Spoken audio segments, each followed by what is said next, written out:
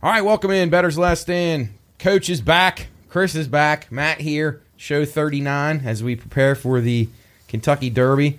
We got a lot coming up today. We're going to talk NHL, NBA playoffs. We got Sam in the last block of the show.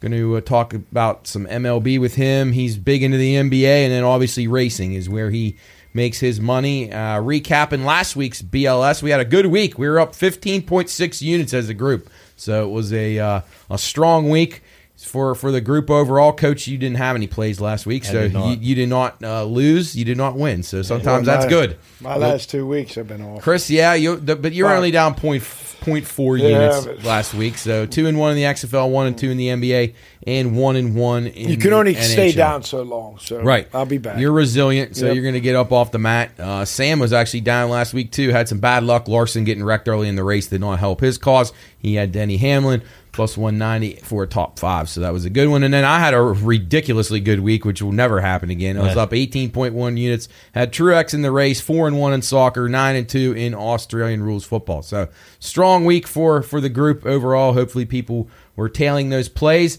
checking them out on Twitter, Instagram. Be sure and do that at the Pine Room Podcast, and then our Bettor's Last Stand Twitter as well. What's Is Australian rules football that easy to bet? No. Well, 9-2. I've had 2 good weeks in a row, but as the season starts to go along, it's just like anything else. You start to identify strengths and weaknesses of teams. Now you're starting to get injuries. I wish that was on like on a Sunday morning about 10, because a lot of times I'll be up and then I'll have I put on soccer a lot of times. Right. Just for background noise, not keeping on it. And I've always kind of enjoyed it. 10's a little late because that's putting it like a game after midnight at their time. So, but they should do it for me. For you, yeah. They won't. I wish we were in the different hemispheres as well, so we could have those at more of a prime time. Mm-hmm. There's a long fly ball to the warning track. Astros and Giants, 3-2 Giants. Manchester City leading West Ham 1-0. Lots of day baseball. I think the Mets, was that a final score, Coach? They lost game 1. Oh, yeah, absolutely. So Boston got 2 in the Tigers, you mean? Or I'm sorry, Detroit, Tigers got 2 in the 8th. Now, Coach, when he asked you that, if this was live on the radio, they would know right away that you bet them. Oh yeah, sure they did. Yeah, just like you're just disgusted. Listen, he wasn't just giving information; he had a twist of his own fate in it. I had a huge week, best week I've had in a long, long time last week. And now, already, I'm feeling the effects of it because I'm getting slaughtered. Well, can I ask you a question? What? You know that's not going to... Why? Take a few days off. Would you just be happy? They can... Yeah, unbelievable. Giants just hit a home run. Or you just don't do that? No, you can't do that. Okay. And then it's one thing or the other. You get down early, and then you start to panic and... I played too many favorites today. That's my problem. I played too many favorites, and they're not going to. So I hammered the Mets in the game 2 of the doubleheader. Now, can they lose a doubleheader to the lowly Tigers? Well, Max Scherzer's back, but he hasn't been very good. That doesn't. But the Tigers are fucking brutal. Yeah, well, they are. They are bad, but yeah, baseball's fun. Hopefully, it turns around. We're going to talk about baseball, as I said, in the third segment of the show with Sam, get his thoughts on the battling buckos and all that good stuff. But anyway, we did well last week. Hopefully we can keep it rolling. We're going to talk NFL. We're going to wrap up just real quick. I want to get Chris's final thoughts on the NFL draft and some of these picks. And then we're going to talk hockey playoffs. We got the XFL championship this week. We got USFL into week 4. We got Wells Fargo, finally a decent field in golf for the first time in a few weeks. And then Kentucky Derby in the middle of the show. We're going to talk exclusively about that. Hopefully we can find some winners for people out there. I got a few horses that I like, and then finish up in the show, as I said, with baseball, NBA, and the 2 circuits of racing that are in action this week. We got the Grand Prix in Miami of the Formula One, which is really cool, and NASCAR is in Kansas, which is not so cool. But, no, it's not. Actually, they've got that track. This new car's done better on that track. It's been a little more exciting, so hopefully it will be. Yeah, I saw a lot of NASCAR 18-wheelers heading that way yesterday on the interstate. Oh, yeah? Because that race was on Monday, right? Beautiful Kansas. So they would have had to pull out right after the race. Makes for a short week, but at least they don't have to go to like the California or something. So that's a good thing. All right, so Chris, thoughts? NFL draft. I know everybody's sick of talking about it. Bijan Robinson's the favorite to win Rookie of the Year, 3-1. Do you guys have any opinion on that? Do you think that's a worthy favorite or where the hell would he go again? Atlanta, I think. Atlanta. And then you got Bryce Young, second choice, Nick Jigba. The third choice in Stroud at 7-1 is the fourth choice. Yeah, that's hard to say. I mean, I was looking at that draft, and it's funny. We joked before about how they put letter grades on these things. Yeah, and the lowest grade, I went through all the teams. The lowest grade anybody got was a C, and the highest grade anybody got was an A-. And who got the C? Well, the Cowboys got a C plus. New England did too, and the Falcons got a C. I never saw a C on all the ones I. Most of the ones I saw are A's and B's. Yeah, it's unbelievable. Well, Mark, did you watch any of the draft? No, not 1 second. Okay, well, and it's funny because I think I was talking to Matt about it. Every pick that is made, the analyst. He's a great player. The guy has very few weaknesses. It's a great pick. Perfect fit. Right. And everybody in the war room is high-fiving, hugging, fist bumps. It was almost like it's weird. It really, I mean, it's troubling actually. For sure. So but that's our society though. We congratulate people for doing their job. Yeah. Like, let's start hugging and celebrating because we made a pick. Every single one. I mean, Mel Kiper did good this year. He got one pick right. One fucking pick. Did he? One. The first pick, that was it. It's the only one he got right in any of his mock drafts. Who did he have drafts. 1 second? Do you remember? Must have been Stroud defensive. second, no, it was right? a defensive player. Well, it was either Anderson or Carter. Yeah. He's a buffoon. Yeah. And then everybody can't wait. Hey, let's check out Mel's big board for 24. Why would anyone care? He's exactly. He's not right. Well, you might as well have George could have got one right. Yeah. Mr. Kettlewell. He would have. Let's go to George's. I mean, it's just absurd how they grade these guys, and I don't know if it's based on what they need or they do the best player available. But you know, obviously you don't know any of this how that's going to turn out for 2-3 years. But they did a thing on the 2020 draft, and they were reviewing it, and about 8 of the guys out of the 32 are actually really like productive players. Yeah. There's about 8 that are okay, and the rest, and then two guys. One of them was Henry Ruggs, and somebody else had off-field issues. Yeah. So it's a crap. Probably one of them guys for the Raiders. Well, we talked wielding handguns. Yeah. We talked on our show yesterday, which would be Tuesday.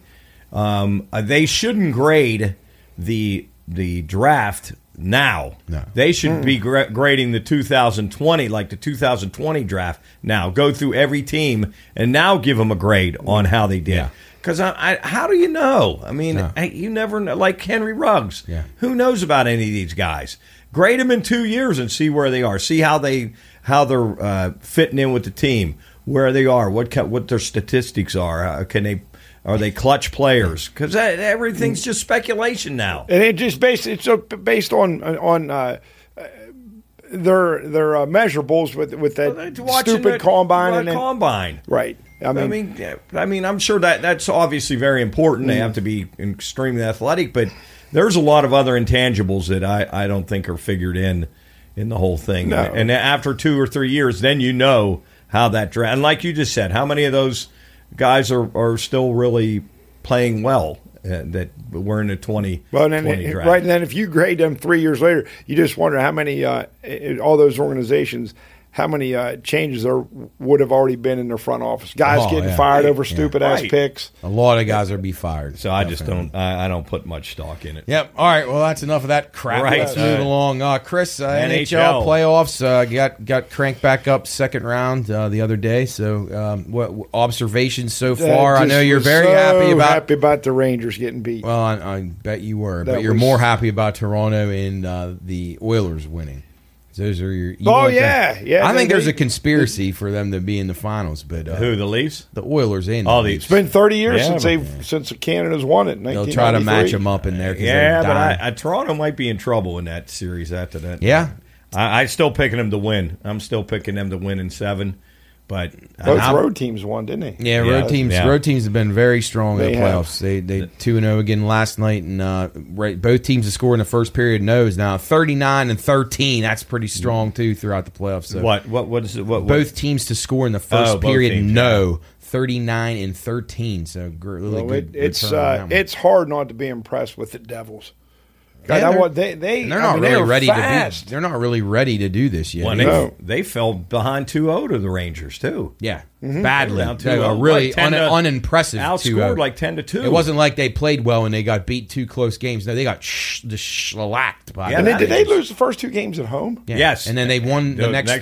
two. The next 3, The next and then 2 the at rain. home. Yeah, 2 at home, and then they went back to New York, won, and they lost Game 6 or Right. Game 6 yeah. in Washington, in New York, and then won Game 7 at home. But yeah, I think they've so far they've been really, really entertaining. Yeah, they the have. Devils. I mean, just in general. The Devils? The Devils, yes. I think. The Devils, and as soon as they went to that goalie Schmid. yeah, Yeah. and man, he 22 years old. He has been. Where'd he come from? I don't know where he came It's from. their system. I mean, He shut him guy out. they had. He threw a shutout the last game, right? They won 4-0. 4-0. Well, he had the in glove Game hand working, man. Yeah. He looked great. I like them. I still like them to win that series. I think that's gonna be a hell of That'll a be series. a good series. gonna Carolina will be be a able to series. match them a little bit speed. And they're a lot more tough than the Rangers. So this will be a test. If Jersey gets punched in the face a few times, what that'll be like. But yeah, good series. I expect that to go at least 6 games. Edmonton and the Golden Knights get it going tonight, and then we just mentioned the Devils and Hurricanes. Is that the only game tonight? No, No, there's it's 2 games. Devils and Hurricanes and Okay, Devils, Vegas okay. and Golden. I'm Vegas and I'm Oilers. going against your Oilers, Chris. I'm taking the Golden Knights in 6. If they can just stay off the power, keep Edmonton off the power play, they'll probably win. But Vegas surprised me. They played really good against the Jets, who I liked a lot in that series, and that was a very good performance. Hopefully they can keep it going. They have home ice, but that hasn't mattered much. And then last night, as Chris said, home ice again doesn't matter. Florida wins at Toronto. Seattle, incredibly, comes and beats Dallas. Dallas gives Wow. up 4 in the first period. Yeah. Which Jake Ottinger, who's been the best goalie in the playoffs, gets lit up. But I still think that'll be a long series too. I expect a couple of Game 7s, at least 2, maybe 3 in these. These are so evenly matched, and the value's on the dogs right now. The value's definitely on the dogs, and I tell you, it's been giving out unders in these games have been tough because even Yes. good unders have turned into overs. As our bad beat of the week was you think you have Bruins and under. Oh, yeah, I 3-2. saw that earlier, yeah. 3-2 with a minute to go in the game. You got the best team in hockey. Can they not lock it down for 1 minute? No, they can't. So you look like you're going to cash a Bruins and under on Sunday night, and it turns into a Florida Panthers and over. So I would say I really thought that the Kraken and Stars series was going to be an under series, but so far it didn't. It was 9 goals last night, Yeah. and then you had 6 in the Toronto game. Well, I had that game over the total, and it started out really slow, Right. And then it went to 2-2, and then 3-2 early. Yeah, and when you're getting that, do you have 6.5? Yeah, and so you're just begging for that third goal Just to that tie tie. it up. If you can just get the teams final 4-2. 4-2. Okay. Yeah, if you can just get that to 3-3, Right, you're golden, and that's right. the That's nice what thing about it. I but- thought the Leafs would score again. Yeah, Really no, did. they didn't. I did too. I got to say, Chris, your buddy Bob Brofsky's had a resurgence. He really has. He's played a couple of good games in a row. Beats Boston, beats Toronto, both on the road. Both improbable victories for the Panthers. So what are you guys playing? I'm taking Vegas in 6 in that series. I'd go just the opposite of that. I'd take I'm Vegas. going to take Edmonton. I'd take Vegas in 6. I'd take New Jersey. I'm taking New Jersey in 7. I'd take Jersey in 6, All and right, then what are I'd you take. playing there, Chris? I actually take. I bet. Which one? Jersey, Carolina. Jersey in 7. That's what I'm playing. Jersey in 7. And I And actually you're taking Jersey in 6, Matt. yes, Jersey in 6. I like a lot of these in 6. So And Yeah, and see, I like Toronto in 6. I like Toronto in 7, See, I like, being down 1. I like Florida. I've actually made this bet. Florida in 6 games. I think Toronto blew their load so hard against he's never to going win play Tampa. Toronto. No, I just don't think they're very good. Like I'm tired of hearing. To me, Edmonton is far better than they are. Like way better. Like if they played in a series, I think Toronto would get embarrassed just because of Edmonton's power play. But All right, I'm playing Toronto in 7. Chris, what are you playing there? Toronto in 6, Coach. And you're playing Florida in 6. I played Florida in 6. Yes. Well, you're up 1-0 right now, so that's. Yeah, well, that could. And turn then around. I like Dallas. I think that's an evenly matched I'm playing series. Dallas in 7. Yep. Yeah, Dallas Same in here. 7 also. And Houston just got beat. Oh God. Yep, Houston just got beat. So I'm 0 for 2 on the day. Nice job. You got a lot of games to make it up, though, Mark. Right, because it's easy to do. Yes. That's the thing. All right. So NHL it's been definitely the most exciting playoffs without question. Yes. And we'll talk NBA when Sam comes on because he's pretty into that. I don't know how he stomachs watching that stuff every night, but glad somebody can do it. Now we're going to focus on the XFL championship game, Chris. I'm surprised you're not going to this game out in San Antonio. You've been pretty invested in this league. I had a prior obligation. Oh, okay. Well, we'll just have to watch and enjoy this game. It's a Saturday night game, ESPN at 8 o'clock. Arlington and DC. DC is a team that we talked about a lot. They're we kind of thought they were one of the better teams the entire season. So we're not really surprised that they're here. Arlington, a little bit of a surprise. They're 5-6. Yeah, weren't great in the regular season, but played DC really tough in Week 9. Lost by 2. It was They lost in overtime. Yeah, 10-point spread, and they easily covered that. Game went over the total of 43. So what are you thinking here, Chris? Well, if Arlington's going to have a chance, DC hasn't played all that well the last 3 games of the regular season. They won by a combined 4 points. Now, they won last 8. But that game last week was tied at 9. And I don't know if it went into the second half. Yeah, but it and then was they kind of pulled away with Seattle. But Arlington, and what's Arlington is what, minus, or they're +6? Yeah, +6. Yeah, I don't know. I still would go with DC in this. I think DC wins, but I think Arlington covers. So I would play, if you're looking for a money line to put in a parlay, I'm going with DC. But I think Arlington keeps it better than 6, and if he can find 6.5 out there. You know what? It is just crazy how, and you guys see it all the time, that DC's only loss this year was against Orlando Guardians. Yeah, I remember watching the game. And Orlando's only win. Yeah, no, and Orlando played really good, and they were going up and down the field. DC couldn't stop them. I happened to watch probably more of that game than any of the other games because I just happened to have it on, and it was like a seesaw game, tons of scoring. So I've enjoyed the XFL. Yeah, it hasn't been bad. No. I like the total in the game over too. I think in the like XFL, I think you'll get weirder things than in like a regular NFL game or a college game where maybe teams are a little bit careful. I don't think anybody's going to be careful in this game, and I could see teams going for crazy 3-point tries and all kind of stuff, so points could add up in a hurry.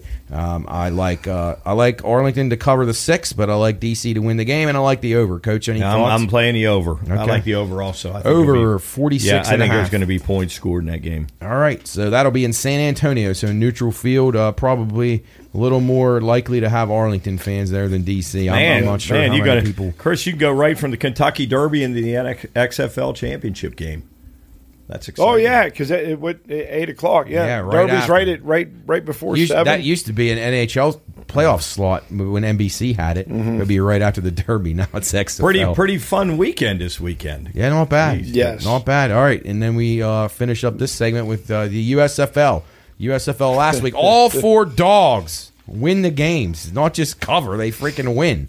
The New Orleans wins. They were +6. They win outright. Houston wins +3. They win outright. Pittsburgh wins +6.5. They win outright. And New Jersey wins +4.5. They win outright. Overs and unders 2-2. So they split out. Chris, did you watch any of these games over the weekend? A little bit? Anything? None? Okay. No. Well, I'm sorry. Nah, it's okay. I didn't know if you had any thoughts. So, all right. No, I really let's don't. get into this week's games. Houston at Philadelphia. That's the Gamblers at the Stars. Houston -3. The total 44.5. I like the over in the game here. I think there'll be some points. Philadelphia's defense is really terrible. So I'll be leaning on the over. In this, which game are you on here? Houston and Philadelphia. First game. It's a 1:00 kick on Saturday. Okay. And I'll be leaning towards the over. Any thoughts on that one, Chris? Any gut feelings? No. You know what? I'm going to go with Philadelphia. That city is just so jacked up with football, and it's going to carry over from the NFL draft. Everybody's happy, and so and that makes no sense. But it might. Who knows? It's a football town. They're lunatics. But all right. So I'll take them giving 3 all right, over. So you got Philly, and I got over in that one. All right, Memphis at Michigan. That's a night game on Saturday. It'll be 7:30, going right up against that big XFL championship game. Michigan -6. The total 43.5. Memphis is pretty bad from what I've seen so far. They're 0-3. I'm going to lay the points with Michigan. but I don't want to lay more than 6. So if it goes any higher than that, I'll be getting off of that. Chris, thoughts? I'm taking the under. Coach, any thoughts on that one? I'm playing the under also. Okay. In the game. 2 unders, under 43.5. And then Sunday's action, 3 o'clock kick. The New Orleans Breakers, who were 3-0 at the 2-1 New Jersey. What the hell was their name? It says Devils on here, but that's definitely an error. Weren't they used to be the Generals? Generals. That's the Generals, yeah. All right, the Breakers, -4, 46.5 is the total. I'm playing the Generals plus the points at home. That's exactly what I just circled. Okay. Coach? Yep, same way. All right, take the dog in that one. And then Sunday, Birmingham, the Stallions at the Pittsburgh Maulers. Birmingham 2-1 defending champions who did not play well last week. And then the Maulers who got their first win, and they are 1-2 in the season. Birmingham -6, total 44.5. Where are they playing this game? I don't know. I thought they were all playing at Canton. I didn't look. Well, yeah, but definitely it's on Pittsburgh. Not that I know. Okay. But I wouldn't say definitely. They're getting 6. I wouldn't say definitely, but yeah, no, I'll be taking the under in this game. Pittsburgh's offense is it looks like when Duck Hodges played for the Steelers. So going to be an underplay for me. Any thoughts from you guys on this big showdown? At I'm going to take the Maulers getting 6. I don't think they're going to win, but I'm going to play Birmingham there. Okay. I like Birmingham. Birmingham Coach will lay the points with Birmingham. Yep. So all right. Well, that does it for our first segment here of Bettor's Last Stand. We're going to come back. We're going to dive into – actually, no, I'm wrong because I'm going to do golf. Sorry. We're going to finish with golf here, and then we'll go into Kentucky Derby. So let's talk a little bit about the golf here. We have the Wells Fargo, which is actually a pretty good field. Yeah, it is. After our last 2 weeks. The last few weeks have been horrible. Yeah, and, pretty bad. We bounced back here. Guys are rested up now. Even though Scheffler and Rahm are not playing in this, they're not playing in this tournament. You still have a bunch of really good golfers in this tournament. I like this tournament this week. Rory McIlroy, the favorite at plus 750, 7-1, 8-1 range. He's bitching and whining like a little baby, like he always does about not getting his bonus checks because he's skipping tournaments. Who was? Rory McIlroy. Okay. It's amazing. He criticized all these live guys for saying the exact same thing, and now he's going and doing it. So he's a hypocrite. I can't stand him. I won't be betting him. I would never even want to cash a ticket with him. I agree. Plus, he's too low of a price anyway. No value. What was that? Why did he ever find out why he sat out? He said he had things that he had a reason or something. Oh, no, he never gave a real reason. No, he never did. Nobody ever knew why he did sit out. Nope. So yeah, he skipped it twice, missed out on $3 million, and now he's whining and crying to the Monahan, the president of the PGA. So I don't know. Enough of Rory. He's the favorite here. I'm not passing on him. I'll probably fade him actually, because then he's not going to like it when people start asking him questions because he's a little baby. That'll cause him some issues, I think. So, I am definitely not a Rory. A couple of the other guys that are kind of, I guess you would say, favorites here. Patrick Cantlay, Mr. Slow Play. I hear he got a new caddy now. I hear that there's guys now saying on the tour they don't want to be paired with him. So that's something you got to take into account now. If you see your guy you like paired with him for how slow he's been playing, that could affect them and be hurt the guy that you like if he's got to wait, and maybe the group behind who has some guys that like to play at a quicker tempo and they can't tee off because they're waiting on him to finish up. So that could get ugly. Patrick Cantley's eventually going to get beat up, I think, by somebody. Yeah. Bryson DeChambeau, or he's going to join Live Golf like Bryson DeChambeau. I mean, is it that bad that it? I mean, it was that bad at the major, the Masters. Right. Koepka was pissed, but that didn't help because of the weather. So, but yeah, I don't know. They're hopeful that this new caddy maybe will make him play faster, which I don't see happening. Tony Finau, last week's winner, 14-1 this week. He played well. He held off Rahm late. Coach, you needed Rahm last week, but Finau finally shut the door. It's funny when we don't have him, he wins. When every time I do bet him, he's a guy I just can't bet. I can't find the right side on him. Yeah. All right. So Xander Schauffele, another guy who's 14-1. He's a guy that I'd like to take a look at. Who are your top go-tos here at the Wells Fargo? Well, Max Homa is a defending champ. Yep. He's what's Homa going off? 20-1, around 20-1. 20-1. Okay, he was 40-1 last year and won it.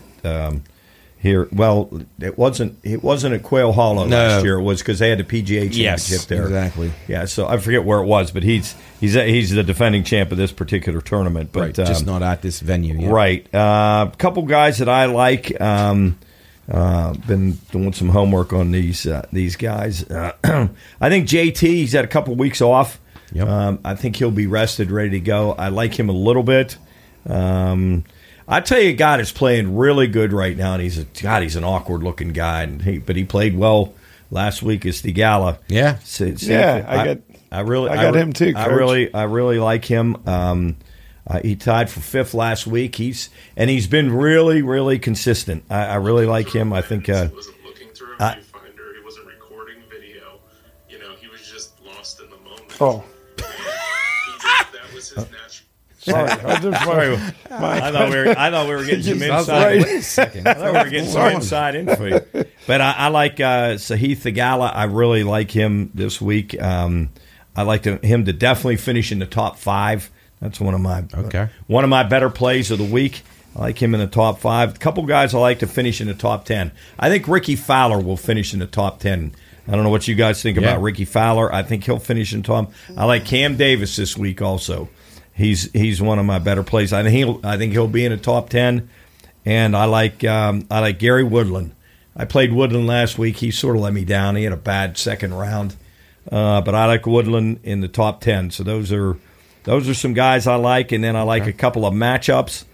I like Fleetwood. I like Tommy Fleetwood a little bit. Is he with Shane Lowry? He is. Okay, yeah. I like Fleetwood over Lowry. I got the same goddamn thing. That's funny. I got him as well. I like Tommy Fleetwood over Lowry. I like Victor Hovland over Jordan Spieth. I think that'll be a really good matchup, but I think he'll beat Jordan Spieth. And then I'm a Matt Kuchar fan. I really like Matt Kuchar. I like him a lot, but I think Taylor Moore will beat Kuchar this week. Those are 3 of my matchup plays this week. I do like you mentioned Xander, right, Matt? Yeah, I like Xander too. Yeah. I think Xander will have a chance to win this. Yeah, I agree. Yeah, so 14-1. I wouldn't want to go much lower than that. No, but I'll take a shot with 14. I like Hovland too. Here's my second choice at 20-1. Cameron Young at 22-1, and then Sam Burns at 30-1. Those were the guys that I liked, and then a couple longer guys, top 10 guys. Steven Yeager, Emiliano Grillo. Both you can get those guys at I think 10-1 to finish in the top 10. So that's a pretty good price. Chris, what are you looking at here? I had Tommy Fleetwood over Shane Lowry. Both of these guys are kind of going in opposite directions. Fleetwood's playing much better. Lowry's only had one top 10 finish this season, so I like Tommy there. And the same with the coach said about Sahith Thigala. I mean, it's his first appearance here at Quail Hollow, but if he keeps his, sometimes he struggles with driving accuracy, but his game should fit this course well. And he has 7 top 10s and 17 starts. So, boy, he's an odd-looking guy, man. Jesus, I think he's from India. Yeah, and he's a Gomez too. He's Gomez, isn't he? No. Is he not a Gomez? No, he's a righty. Oh, okay, he is a righty. Yeah, he is. He's been playing really well. Yeah. This is a long course, so guys who hit it far. What is he, 50-1, Matt? Yeah, he's not a bad price on him.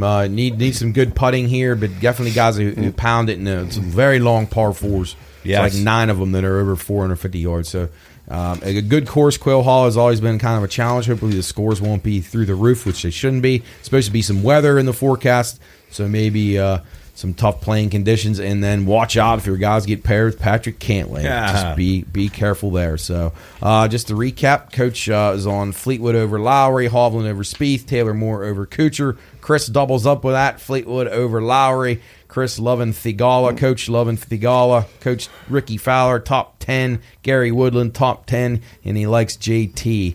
And that's good stuff. Before you end that, yes, how do the pairings go? How does that work? What do you mean? When you talked about getting paired up with Kent. Well, the first 2 days you play with the same guys. You just it's just a draw. It's just draw. It's a draw. Okay. But then on the weekend you just get paired by score. Right. Okay. So you're stuck with him. If you're stuck with Patrick Cantlay out of the draw, you're getting him for Thursday and Friday. What is it, like a random draw or something? Like the first? Okay, I just didn't know that. All right.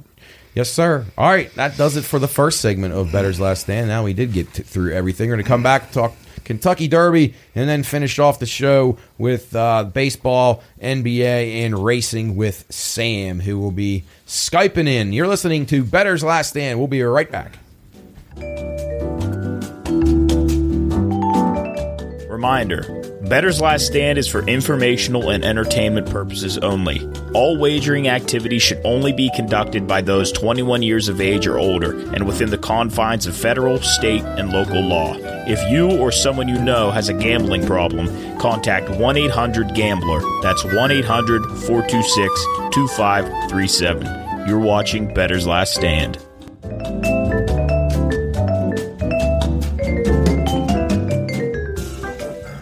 All right, welcome back in Bettor's Last Stand.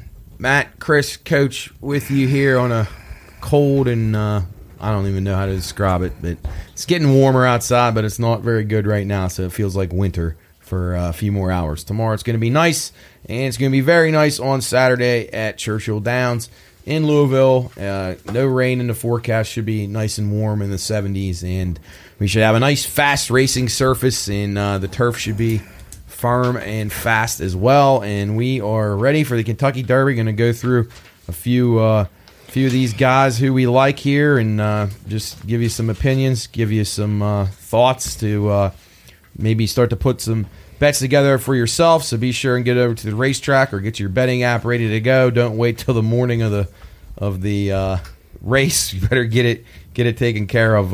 The earlier the better, because you don't want to have any issues with assholes on the morning of the race delaying you or kind of throwing you off when you're trying to get your picks in. So they drew the post positions on Monday, so we have an idea of who's starting where, and that's a good thing, because a lot of your strategy is going to be based on where guys are going to start and what posts they're going to break from, and which horses are going to be forwardly placed and which ones will sit back, and if any of them have issues at the gate, so on and so forth. So just briefly, let's go through the field here, and let's get a little insight on each one of these horses. So down in the one hole right now, you got Hit Show. So he's a son of a Tappet, and Mr. Prospector is his brood mare sire. So he's got some good for his distance. He's got some strong accolades for his distance. He's the son of Candy Rod, but as I said, he's got the Tappet and the Mr. Prospector in his bottom half of his pedigree. I don't like him because of his post. His post is number one. You get stuck down there. It's not a good spot, Coach. That's what I was going to ask. Okay, so as soon as the Hit Show sees that they're number one, are their chances? Do they know their chances are very slim to win this? They know it's a definite disadvantage, and it's going to be a hindrance. But Manny Franco is very good out of the gate. He's going to be the jockey on Hit Show. So what he's got to try to do is get to the front early. Well, he's going to need to be breaking with speed, obviously, to try to clear, to try to get up into the turn where they're going to get ready to make the turn faster than any of the other horses, because you're going to have 20 of them out there. You're going to have all the ones that are wide trying to just fly over to try to get towards the rail, try to save ground. And then the problem is it's a chain reaction. So especially the worst thing that can happen to the one spot guy and the two spot is like the 3 and the 4 break to the left towards the inside, and then they push down. If they would somehow break out a little bit and you can get a little space and get yourself gapped and maybe beat a couple of those horses that are coming from the wide side into the first straightaway, that could help you. But Manny Franco is really going to have to get lucky. This is a hard spot. I tried to win from there last year with Mo Donegal, and he had the best rider, I ride Ortiz, on him, and he got pinned, and he was flying late, but he had to use so much energy to get up the track, get around people, and then be able to finish with a flourish is just really hard, because you got to be careful. You use so much horse to get him where you need him to go that he has nothing left. But and then sometimes the horse, once he wants to go, he's not going to stop. He's not going to let up. He's going to fight you. And then other times the horses just don't want to go. I'm not used to going this early. I'm not going to go. So then you're disadvantaged there. So Hit Show is going to have a hard time. Really, being a closer helps him a little bit because he falls back. But man, he's going to lose so much track position, and he's just really going to be. But then when you get behind like 12, 13, 14 horses and you get boxed in. Back then, it's got to be really difficult to get by those horses, right? I mean, once you're trapped, or whatever word you use, boxed in, then trying to get, you might even be strong, but you're trying to get around him. Right. Is that a Yeah, it's a definite. I mean, you're basically the jockey has more to navigate in this race than in pretty much any other race in the United States because you have 20 horse field and it'll always pretty much be 20 horses. Maybe you could get down to 19 here or there if there's a scratch late, but you're having to navigate so many things. And these are young horses too. They're 3 years old and they're not really that well experienced. A lot of them, so they've never been in situations like this. A lot of them have never had mud kicked in their faces because they've been the best horse in the races that they've been in leading up to this, so they're always clear and they're right where they want to be and everything goes perfect for them. Right. So then you just see them at their natural talent and they win. But now you got to face all these different factors of trying to get him out of the being jammed against the rail, or he gets bumped really hard at the start and you got to worry about that, and jockey staying in the stirrups and all kinds of things can go wrong. And yeah, a lot of times when you're out there and you finally get in the clear, things the pass shuts off or your horse has nothing left. And as you saw last year with Rich Strike, he weaved through there late. He was able to save enough ground. I mean, his jockey did a really good job, but he was a closer, and his jockey didn't have to go over fast because Sonny Leone knew his horse was going to be running late. All he needed to do was get to the rail as fast as he can and as safe as he could, and it wasn't going to affect him at all. So he was drawn outside at post 20. He had the very last post. So his actually was number 22 in the program, but that's because he had 2 scratches. But he gets over, and he doesn't have to worry. So if you're a closer, you got a much better shot if you're outside of probably the first 6 posts, 6 to 8 posts. Okay. If you're out there in the wide side where you're looking at Lord Miles and Continuer, they're closers. They're on the way outside. They're 19 and 20. Ray's Kane is in the 16 hole. Those horses, those that are closers, they're going to be fine as far as getting their position. Now, whether or not they're good enough to win the race is a whole different story, and we'll get to that. But Hitch shows up against it. He's going to have a hard time. Matt, yes. Excuse me. Yeah, please. So the disadvantage of being in the one slot there against the rail, he's 30-1 odds. If he's somewhere else positioned, or his odds much better. Yeah, Hitcho. He's Brad Cox, so he's really his odds would probably be half of that. He'd probably be 12-1. That's a great question. Yeah. He would be about half of that. Definitely, Jeez, Mike Battaglia, who does the morning line for Churchill. He's been doing it for a long time, since the 70s. Yeah, definitely takes that into account. And you have to know that's a problem. You're not. It's a totally with 20 horses. The one spot it's a definite disadvantage. So I'd say he'd be probably between 12 and 15-1 versus what do you have him on that page? 20, 25? This is 30. 30, okay. So, yeah. So, about half of that. Yeah, I'd say then 15 probably because originally I saw him at 25. But anyway, he's going to get pinned. He's going to get pinned down in there unless Manny Franco does a good job, which I'll say Manny Franco is very good out of the gate, so maybe he could, and he could surprise somebody. So, if Forte would have drawn the one hole, would his odds been higher? Yeah, he would have 3-1. Yeah, he probably. I mean, they still would have probably made him the favorite because of his natural talent. So he might have been around 4 or 5, but it would have definitely made them have to say, "Well, geez, I don't know who the post time favorite could maybe be different than the morning line favorite, which doesn't happen very often." Is that a great spot for Forte? Yeah, it's pretty good. I mean, it shouldn't affect him at all. It should be a nice clear trip. He should be able to be and go wherever he wants to go. He's not going to be super far behind, I wouldn't think, but he'll be in the mid pack, probably about almost center of the track, right behind the lead pack. So he has a little bit more tactical speed than a lot of these horses, and that's probably why he's favored. As everyone knows, he's the favorite. He's between 3-4-1. He may be down at 2-1 by the time the race starts. But with last year's upset of the 80-1 level horse, people are going to be betting these underdogs and wanting them to win. That doesn't happen very often. So you got to be conscious of that. You don't want to just blindly bet these underdog horses because you saw it happen last year. As let's see, 10 of the last 23 horses have been in the Kentucky Derby. 10 of the last 23 winners have been favorites. So you've had 10 favorites out of 23. And then the favorites the last 5 years, Epicenter last year finished second. Central Quality finished third. Tis the Law finished second. Improbable was fourth, and Justify was first. So all the post-time favorites have run in the top 4. So they've all been in the Superfecta in the last 5 years. So keep that in mind when you're building your tickets. I'm going to be against Forte, but I'm probably going to still have to use him in some of my underneath stuff. So just to kind of save yourself, and you don't want to get burned by leaving off a horse that's that talented, because he is a very talented horse. I think he's kind of plateaued, so I think that's a good chance to try to beat him. But he's definitely a formidable favorite and is pretty good. So when we're looking at this, as you're watching the race, what do you break it down into quarters? How do you break your time down during the race? Like so they'll say quarters and half, and then your quarter. Your quarter would be what time? If for me, so just getting into the way that I think that the race is going to lay out, I do not think this is going to be a speed duel like it was last year.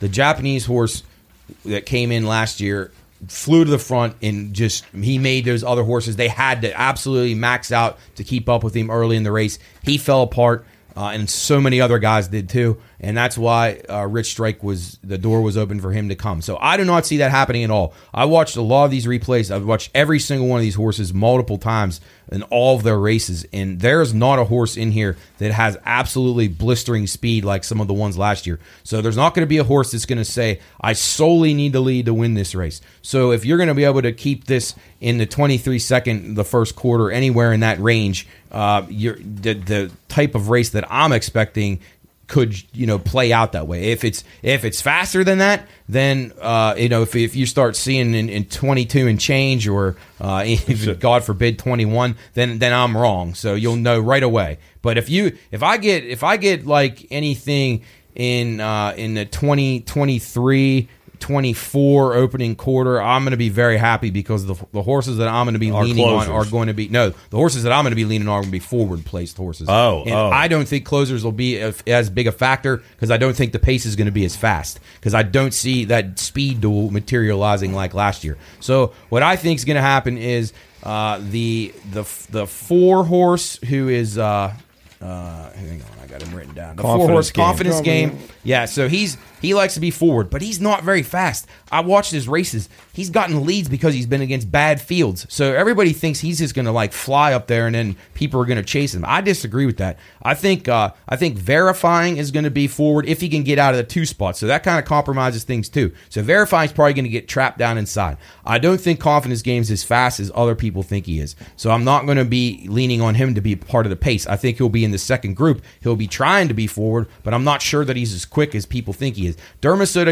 Sotogake, the 17, who's my pick to win, is going to have an opportunity to go right to the lead. I don't think he will. Christophe Lemaire's riding him, who rode the horse that set the pace last year. He blew the horse out, and you couldn't do that. So I think he's probably learned his lesson. This horse is far more talented than the one that he had last year. He was outstanding in the UAE Derby, and he probably ran the best Beyer speed figure of any horse in this race. Now, it wasn't the UAE, and they're 0 for 17, and everybody will tell you the Japanese horses can't win, and blah, blah, blah, blah, blah. You'll hear that, but they're getting better and better, and this horse will definitely have a chance. So I think he goes right out, but I think he sits right off the lead. The horse that I think is going to be in front is Reincarnate, the number 7. I think John Velasquez, being the veteran jockey that he is going to sense that he's going to be able to get a lead in this race, maybe a soft lead, and be able to put up fractions that are like in the 24 seconds and then 49. And if he has that going for him, he's going to have a chance to wire the field. And if anybody can do it, it would be Johnny V. So I look for the 7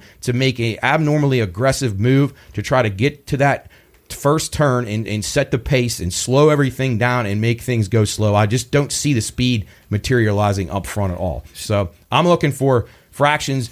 If I could get in the 24-second and then in the high 48s or 49 for the half, I would feel great about my chances with my horse. What number do you not want to see to have for Derma Sotogake and Reincarnation to be in trouble? Well, if it's Derma Sotogake, depending on where he is, I don't think he's going to need the lead, because he's got very good tactical speed. He could sit 5th. He could be 1st. So if if I'm wrong and the 7 doesn't go, then maybe the 17 and the 4 are out front, or some people have thought that the 2, if the 2 can clear his impediment of being pinned down inside, can get out there. But I do not want to see. I don't want to see 23s if I can help it, and then obviously anything below that would be just deadly. I mean, you'd have to have somebody have like a freakish effort to be able to be in the forward group and still be able to win. What's the what have they posted the time that you can bet the race to be? Yeah, it'll probably be around 2:03. The track's going to be pretty fast, so it could be 2:01. I think last year was. Maybe I had it written down. And do you Wait, think what's that question mean? What did you? The total 2 time minutes, 2 around seconds, and 20 around the track. 1/5 or whatever. Gotcha. around the track? Who? So it's basically a 2 minute roughly, but yeah, it'll be in the low 2s. And do you think a good bet there will be? I would say slower. Over. I would say it'll be over. Slower. Yeah. So slower. Yes. You're saying slower. I'm saying slower. My whole entire handicapping is based on, and not just. It's only because I didn't just decide that. The horses that I think are the best in the best positions to win and dictate terms in this race tell me that it's going to be a slower race. It's not going to be as fast as last year, I don't think. If it is, then my horses are really going to have to run their hooves off to be able to stay in contention. But I'll cover myself because there's going to be a few horses. The 6, Kings Barnes, who I like, he's going to sit off of the lead. He's not going to be super forward, and he's got very good tactical abilities. He could be out front. He could be 5th. He could be 8th. He could be 12th. He's very inexperienced, but he's got very good tactical ability. So wherever he is, I think he will have a chance so long as he's close. Reincarnate, who is the 7. I expect him to be forward, as I said, with Johnny Velasquez. I think he probably sets the tempo. Mage, the number 8, I think he'll be in that forward group, probably about 6 or 7 off of the lead. And then the other Japanese horse, Continuer, who has never been able to beat Derma Sotogake, so I'm not sure how good he is, but I wouldn't completely discredit him. And then the 18, way outside. This horse may be more of the closing style, but I think he could sit close enough with Junior Alvarado. He impressed me. This horse, I wasn't real enamored with him, but the more I watched him in some of his later races, he's pretty good finisher, and I think he could be dangerous. He's going to wear blinkers for the first time too, so maybe he focuses in a little bit better. And Bill Mott got me the big win a few years ago with Country House at 65-1, so he can definitely do that. So those are my top choice though is Derma Sotogake. My second choice is the number 11 Disarm, and I haven't talked a whole lot about Disarm. Disarm will probably be the furthest back of any of the horses that I like. But with Joel Rosario, he's really good at sensing timing, and he has the best clock in his head of any jockey. And if they start to set slow fractions, he will move that horse up early, and he will be ready to go. So I have no worries about that. He'll know if it's going to be a blowout speed duel, which I don't think it will be, and he'll sit back and make his one run, or he'll know that, okay, Velasquez has the horse out there slowing the pace down. I got to get closer faster if I'm going to have any chance of closing in to a paceless race. So the jockeys make a big difference here. And a couple of horses that I will pretty much eliminate based on the jockeys. And you don't ever want to really do that. But in a race like this, the jockey means so much. Can you, when you get to that, explain. What do you mean? I mean, not what do you mean, but what differentiates a guy that really knows what the hell he's doing, a great, well-known jockey, successful, compared to a guy that just like put me on the fucking horse? Not me, but I mean, you know what I mean. No, like, definitely not you, but yeah, or me. I'm too heavy. All of us are.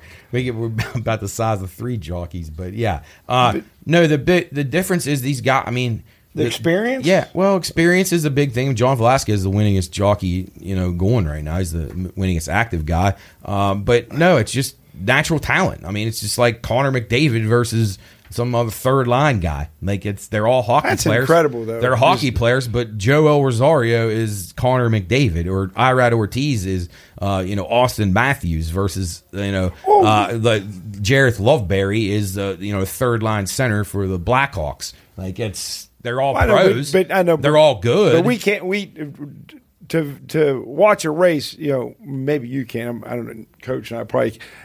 You can't tell what the hell a jockey's doing if he's doing a good job or a bad job, can you? you can. I You mean, probably the more can, but I races just- you watch, you'll know, and it depends on the horse. So a lot of times, the most important part about this is getting a jockey on a horse that fits the style. There's certain guys who are awesome on the lead, and there's other guys who are terrible on the lead, and there's guys who are great from closing off the pace, and guys who break really well from the gate but use their horse too quick. And so there's a bunch of different factors in there. But I have a confidence level in a few of these jockeys that I don't have in all of them. And the Ortiz brothers, so you got Kings Barnes, the 6, and obviously Forte, who's the favorite. Those are the Ortiz brothers. Those are two of the best jockeys in the world anywhere you're ever going to find.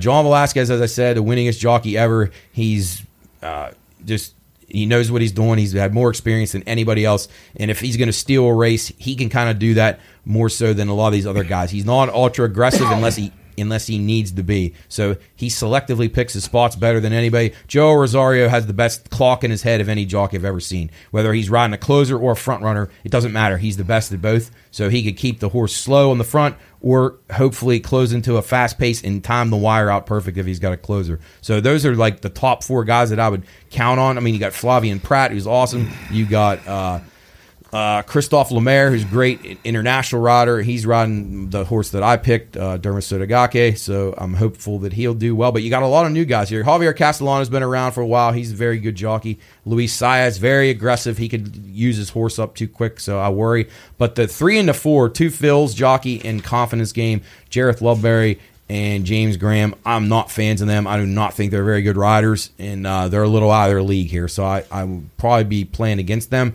Ray's Kane's guy, Corrales, he's very experienced. Not sure he's got what it takes. Junior Alvarado on the 18, I'm not a big fan of his. Paco Lopez on the 19, solid, but not in the caliber of the first guys that I mentioned. So you have a definite difference there. Florent Giroux on the 12 is very good, and the other French jockey on the 14, Flavian Pratt.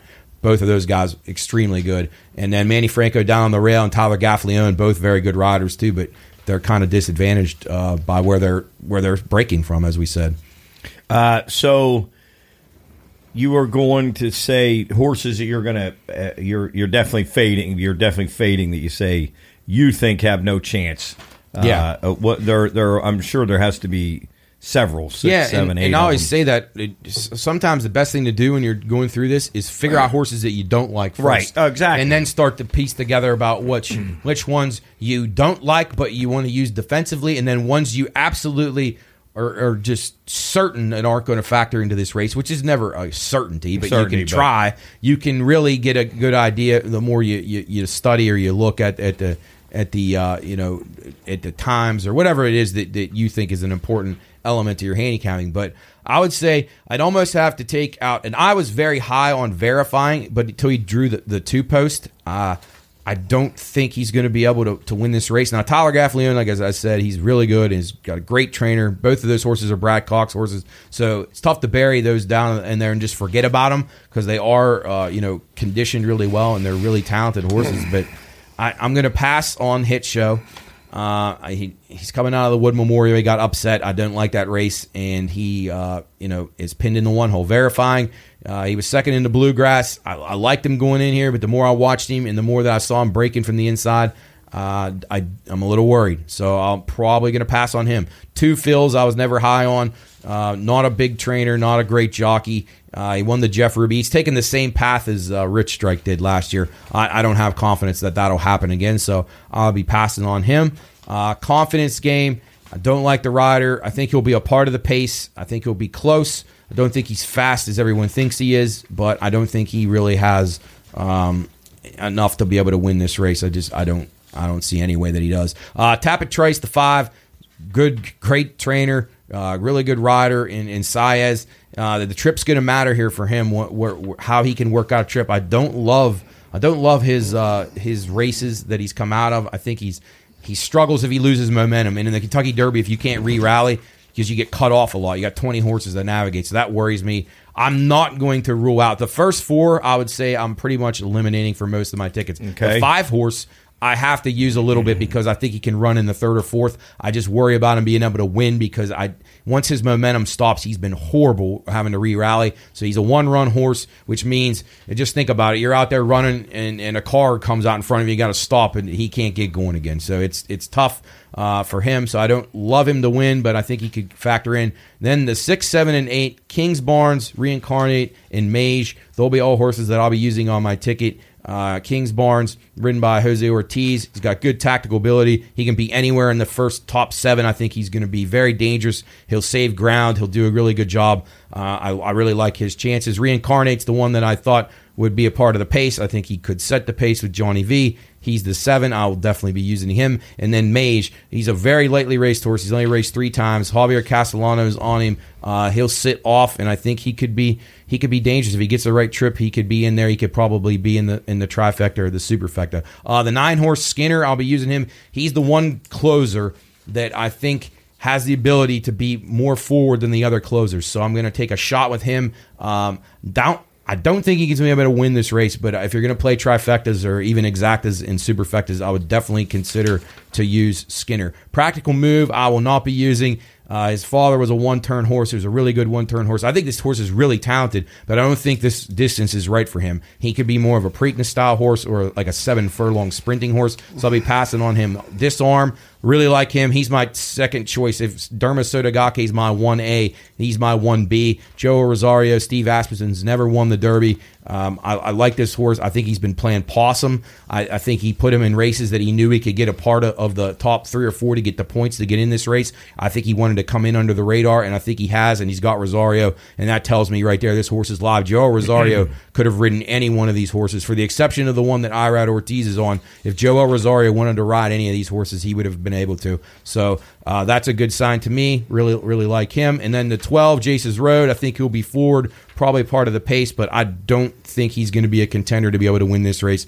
I don't see that materializing for him. The 14, I've heard 3 guys tell me that. Both the Respect brothers told me Angel of Empire, and then Schneid Dog gave it to me today too. So really? Take that for what it's worth. I think this horse is talented, but he's had everything his own way. He's never had to deal with any impediments. Very good, but I'm not certain that he has what it takes to win this race. I think his dosage speed, which I talked about on the show last week, which means he's more bred to be a sprinter type than he is a distance type. So I'm a little bit worried about the distance for this horse. I know that's weird, but his pedigree says that he can get it, but his dosage figures from his pedigree say that he may be better in going a little bit shorter. But he is good. If he gets on track and he's running down the alley, I'm not going to be able to get rid of him off my ticket. I'm going to have to use him in a 3 or 4 hole of superfectas and trifectas because he's talented enough that he can get a piece. Same with Forte. Can't leave him off altogether, but I'll definitely be trying to beat him. If you're trying to bet exactas or to win bets, I'd say leave him off. But if you're betting tries and supers, I'd say definitely put him in.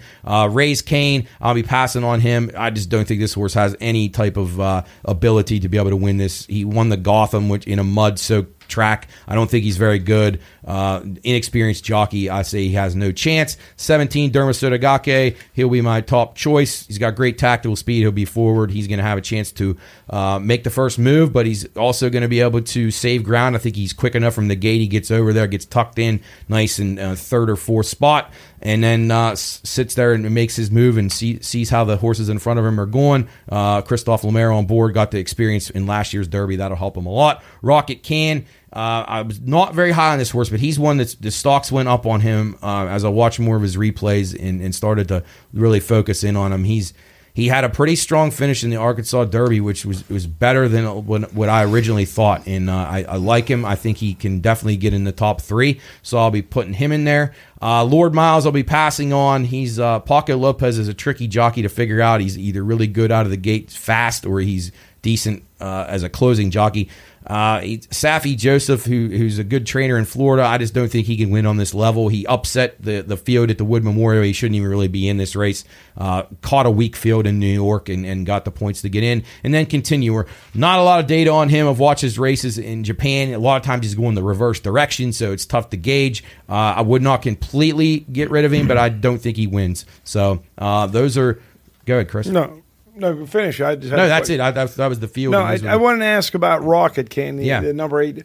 What it says adds blinkers. Why? Focus basically. So you got cup blinkers and you have like full blinkers. Right. So you can have where I can my peripheral vision, I can see you like this. But if I have a full blinker on, I can't see you at all. If I have a half cup, I can see you a little bit, but I can't see what's coming from behind me. A lot of times, these horses freak out, they panic, and it's just basically a guessing game. What will work? You're trying to unlock talent on these horses somehow, and it's something that hasn't been tried. And you know, I don't always love when a horse is trying something for the first time, especially in a race like this. So that worries me a touch. But sometimes, you know, Bill Mott's a guy who brings his horses along really slowly, and he may have worked them with some blinkers in the morning, and maybe he thought, hey, this horse focuses a lot better with blinkers. He could be very good if he could focus in the race. So yeah, that's definitely a key equipment. So here's what I'm gathering from you. Okay. 17 is your favorite, 7 is your next favorite, and 11 is those three are your top 3. 17, 11, and 7 are your top 3, and then you've got my mid tier. I have about 6 horses that I'm kind of. You got a 5, 6, 7, 8, 9, 18, and 20 are the ones that I'm looking as like your that I'm going to have somewhere on my tickets. But if I'm going to just say if you're going to want to keep 17 and 11 on every one of your tickets, and probably 6 and 7. So Joe Schmo Champ walks up and asks you, I want to make a $10 bet, a couple $10 bets. What would you tell him to do? If I was going to do that, I would do so say I would do a $12, so it'll be a $1 exacta box. If you box 4 horses, it'll cost you $12. So we'll say that. And again, I want to remind everybody who's watching this, go to our Twitter, and I'll put all the official things. I'll type all the bets out exactly about strategies and things like that I'm going to do. So I'm going to talk about it on our radio show tomorrow, and then we'll start to actually zero in on the bets. Those will all be up on social media. So when you watch this Saturday morning, jump on Twitter. If you don't want to listen to me say I'm here, go on there and you'll see the actual official tickets that I'm going to put in. Yeah, so $12. What I'd say, if you're like a beginner type person and you want to do this, a $12 exacta box gets you 4 horses. So it's a $1 base bet, and you'll have 4 horses. They got to finish 1, 2, and all right. Any order. Let's just say you got the 1, 2, 3, 4. Just say that. So $1 exacta box, you got the 1, 2, 3, 4. How does that work now? Let everybody and that costs $12, right? Yeah, $12. Okay. Yeah. Right. So that's you finish the top 2 is what you're trying to get. So my recommendation would be to play the 17, the 11. I would probably use Forte in there too. Just if you're somebody who's a swing for the fences kind of person, don't use Forte. But if you're somebody who just wants to win and thinks that that winning's more important than actually winning a lot of money, then you would want to put Forte. So champ. So guys who like to play favorites, and that's a tendency that a lot of people have. So but I would still use the 17. I'd probably say 17, 11, 6, and 15 if I was going to make a safer bet. But if you're going to go for home runs, it would be the 17, 11, 6, and 18. That would be my if that ticket comes in, you're probably going to make a good bit of change. You could also do trifectas. You can do a 4 horse box trifecta. I think that Churchill will have 50-cent tries, so that would be a $12 bet too. So you could box, but they got to finish in the top 3 too. So no matter what order. Yeah, no matter what order. If you're boxing, the boxing is the key there. Now, if you want to play 1 over 2, like if you think the 17 is going to win, correct, then you can play him over top of. Yes. Can you play him over top the field? You can play him over the field. You can do that, and I recommend people who are doing. If you have a few bucks and you want to try to make a lot of bucks, do that. Doing all in a spot is not a sign of weakness. It's smart. It's a smart way to build tickets, and you want to do that when you're doing multi-race exotics as well. But you want to. If you really like a horse on top, say I like the 17. Right, so what I would do is I would build a ticket to start it out with the 17 and the 11 and the 1 hole. Wait, 17 and 11. What on the top? So I would have that. So if I'm going to do so let's just say it's a trifecta. So I'm going to go 17 and 11 on top. So they've got one of those 2 has to win the race. Mm-hmm. That's what I'm going to go with. And that's going to be 2 different tickets. No, it would be the same ticket. It just multiplies. Oh, so one of based, those. Yeah, one of those two has to hit. Yes, has to win. So I would go 17 and 11 on top. Those are my top two picks. Okay. And then I would use the 17 in the 2-hole, the 17, the 11. So if one of them wins, then the other one could run second or vice versa. So you go back with the same two you put on top. So 17, 11 in the 1-hole, 17, 11 in the 2-hole, and then also in the 2-hole, the 6, 7, 8, 9, and 18. And then in the last hole, you go all. If you have the money to do it. Okay. Yeah. Or you could go like this. You could go 17, 11 in the 1-hole. You could go all in the 2nd hole. Okay. And then you could go with the other 5, 6, 7, 8, 9, and 18 in the 3rd hole. So that's kind of how you build tickets, and that's how I'll build mine. Is I'll also have tickets that I'll say to hedge myself. Now I don't think this is going to be a speed duel race, but I'll play tickets with the horses that I think will be forward, and maybe the ones who would go faster than I'm thinking they are, with some of these closers that I would normally discount. But I'll play a couple backup tickets just in case. So let's go back to if you play 17 and 11 on top, okay, right. And then you play. Who were your next couple that you said? So I said 17, 11 on top, and then 6, 7, 8, 9, and 18. Okay, now let's stop there. So that's to finish second, correct? Right. So one of those horses would have to come in the second spot. Yes. So if you have say, and then all 17, and then all as your third finisher, right? Now, obviously, every horse you put in there adds cost to the ticket. Well, that's what I'm saying. But if you have 17, 11 on the top with a 6, 7, 8, 9, and 18 to finish second, and then all, like, what are you talking there as a cost? Oh boy, I'd have to figure it out. Okay. I mean, ballpark. If you're just, what would you bet? $2 a ticket there? No, the trifectas normally, and Churchill has 50-cent base tries, so it's a 50-cent base wager. So that helps it. If it was $1, then it's double what you would. Right. So the 50-cent base wager keeps it down. Superfectas, well, I think the Churchill has gone to just dollar supers. So if you're going to play the 4, it's going to be very pricey if you're going to use a lot of horses in your ticket. But I'm trying to find a race here really quickly that would have anything near that amount of horses that I could do a test to see the actual pay, what the price would be. But you're basically multiplying every combination by 50 cents. So it's okay. So there's that'd be hard to figure because then if you have all. After the first to finish third, or they have to finish third, right? Right. If you have all, so that leaves you 1, 2, 3, 4, 5, 6, 7. That leaves you 13 horses. So is that 13 bets then? But then you got 13 bets times every combination of the other horses, the 1 and the 2 hole. Okay, but 1 and the 2 hole. So that's. Okay, I see. So you would have 13. So I mean, it's going to be. So you'd have you have two horses on the top, 5 horses to finish second, and then 13 to finish third. Right. Then you have to figure all those combinations and multiply. It's going to be a few $100 for sure. So yeah, a few $100. Yeah. And that's just one. You don't have to do it like you can do exactas, which is just the top 2. So then you could do 5. Could you do 17 all? Yeah. 17 all, 17 exactly. all being $19. You'd be 17 overall. You'd have 19 different combinations. And a dollar bet would be $19. And then what you would hope for there, then obviously is you need the biggest price. Yeah. Then you want the long shot to finish second. Absolutely. Okay. Yeah, that's the way to do that.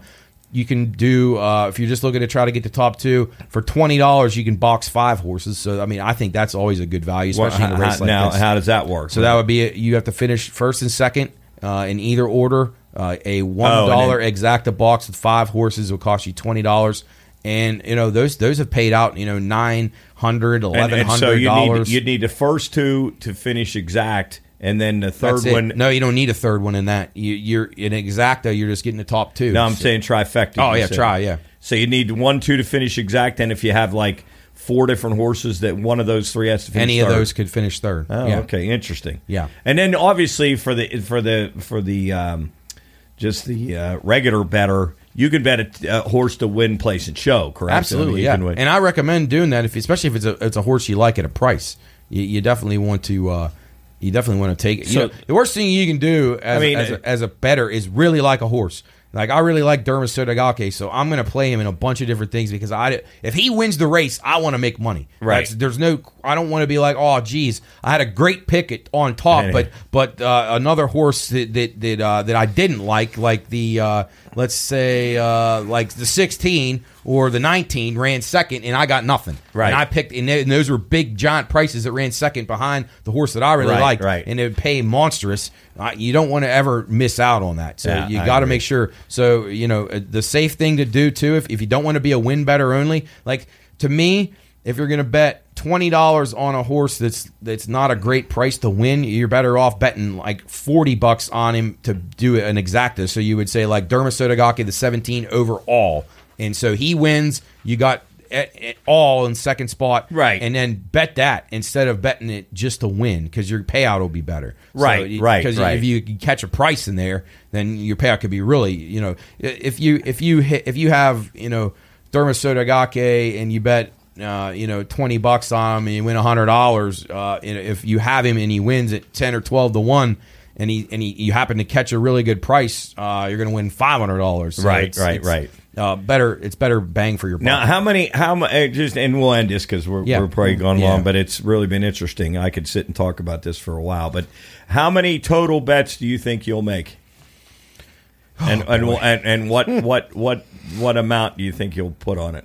I've bet anywhere from $500 to $1,000 on these races before, but so the thing about it is we didn't have a chance to talk about it because I'm still studying into the ticket, but I'll concentrate most of my efforts on multi-race, meaning the races leading up. Yeah. So I'll have other horses and other races that'll be keys, and then when I get to this, the key is to be alive. You've had 4 winners in, and you got your big ones here, and the payouts are enormous. So do you have to pick the winner of the So pick 4 would be the winner of. So this is going to be race 12, the Derby. So you'd have to pick races 9, 10, 11, and 12 for the pick 4, or 8, 9, 10, 11, 12. Oh, so you can't pick like race 1, 5, 7, 9. It's succession. It's where the track sets it too. You don't have a choice. Okay. So so they give you the number races, and they're going to be really good races. So these are all going to be filled with really good horses who have won stakes races before. And are really top of the line. Do they all run the mile and a quarter? No. You'll have different. You'll have 7 furlongs on grass. You'll have a mile and a half on grass. You'll have sprint on dirt. You'll usually have about 5 different combinations of different races in the pick 5s and then 4 in the pick. Chris, 4, will you bet anything on this race? Probably not. You know what, though? This does get me kind of excited. Who's your pick, Chris, if you have to go with Well, before you even started, I circled Dermot Sotogake, and I also 14, Angel of Empire. Well, I know you don't like him, but I know, but the fact that you pick my horse concerns me more than you pick an Angel of Empire. Would you rather me pick it? Champ's going with Forte for sure. I'd have rather no one did, but Champ. So Forte is what, 3 to 1? Yeah, roughly. And so Champ will maybe put $10 down on, maybe 5, but yeah. Now I'll give him a horse, and no, that horse can't win. He'll say no. What are you talking about? That horse can't. I mean, win. he's 30 to 1. How's he going to win? Because I could see him calling the 18 horse Rocket Can't, just because he's Well, Coach, who's your gut say? Anybody you like? No, and there's nobody that I have an absolute. I just have enjoyed listening to your analysis, and I'm going to bet Dermot Sotogake for sure. All right.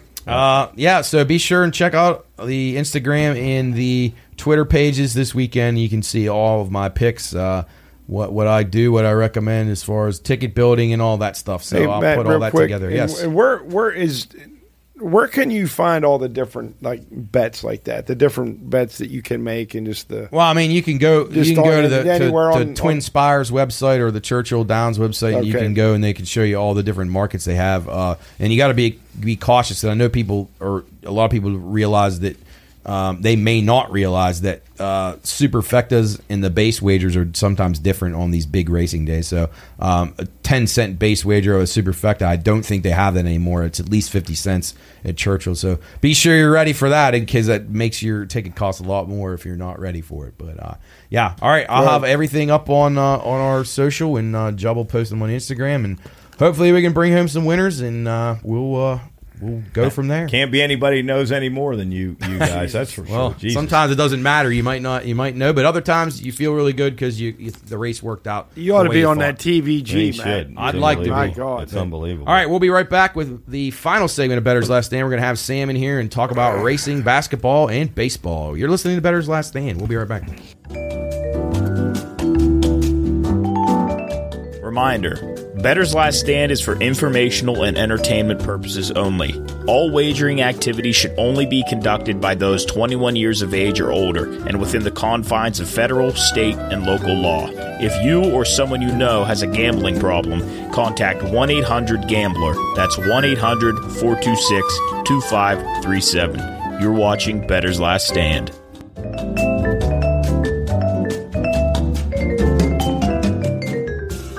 All right, welcome back into Bettor's Last Stand. We got Sam with us now, Skyping in. He's got his Pine Room hoodie and his Bucko hat on. Sam, how we doing this week? Bucko's still riding high. Yesterday was a tough loss against the Rays, but if Austin Hedges could have got a hit, it might have turned out differently. Yeah, I'll get into that a little bit later, but I'm doing good. How you three gentlemen doing? We're doing well. We're doing pretty well. Waiting for some dry weather.